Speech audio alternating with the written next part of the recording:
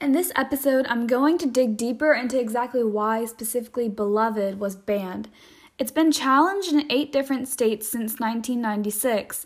Each had very similar reasons, so there's a common overall reason. For example, in Texas, Maine, and Florida, the book was banned for having sexual content, language, and violence.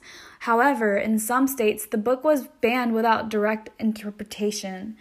Here's an example of what I mean. This is Illinois' banning reason. Why was Beloved by Toni Morrison banned in your state in the year 2000?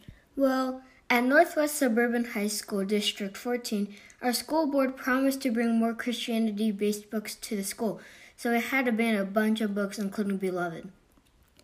What specifically in the book led to that decision?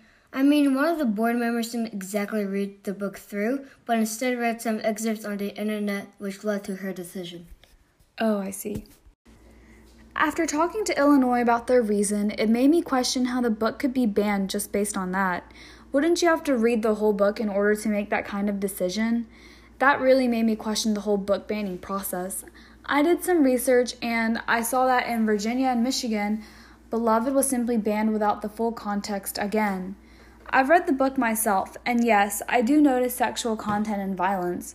Some examples from the book would be when Seth was raped by another slave that she was living with, and another example would be when she killed her own baby, which is a big example of violence in the book.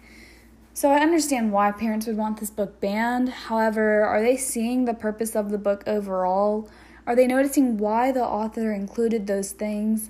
We'll talk about that in the next episode.